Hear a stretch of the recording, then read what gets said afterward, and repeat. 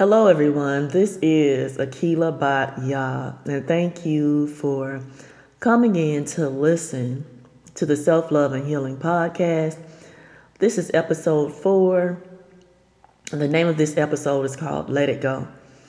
We are in the fall season, and the leaves are falling. Is it time for you to shed some old habits and continue to renew your mind? So, when spring comes, we will see the manifestations of your new ways of thinking and your new habits, or maybe even before spring. I know me. I am shedding an old habit. I'm shedding the habit of reaching out to people too much. Now, when I reach out, the people will talk till the cows come home. However, I'm still the main one initiating the phone calls. Well, I'm tired of it, so I'm stopping it. I'm just stopping it.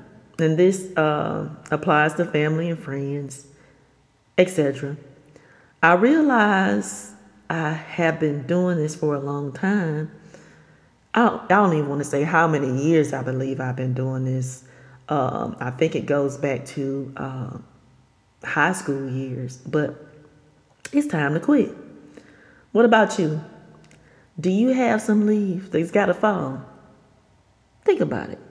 It's got to be something that you would like to stop. Is it toxic relatives? Hanging around toxic relatives, friends/frenemies, co-workers, partners, etc. It's time to purge. If it's no longer adding value to you for you to move forward, you may want to think about letting that go. If it only adds part-time value, like the people that consistently cause a cycle of abuse, love bombing, devaluation. What's the rest of it? Love bombing, devaluation, and discarding. They may not discard. It may just be reward, punishment, love bombing, devaluation, reward, punishment, same thing. That's not true value.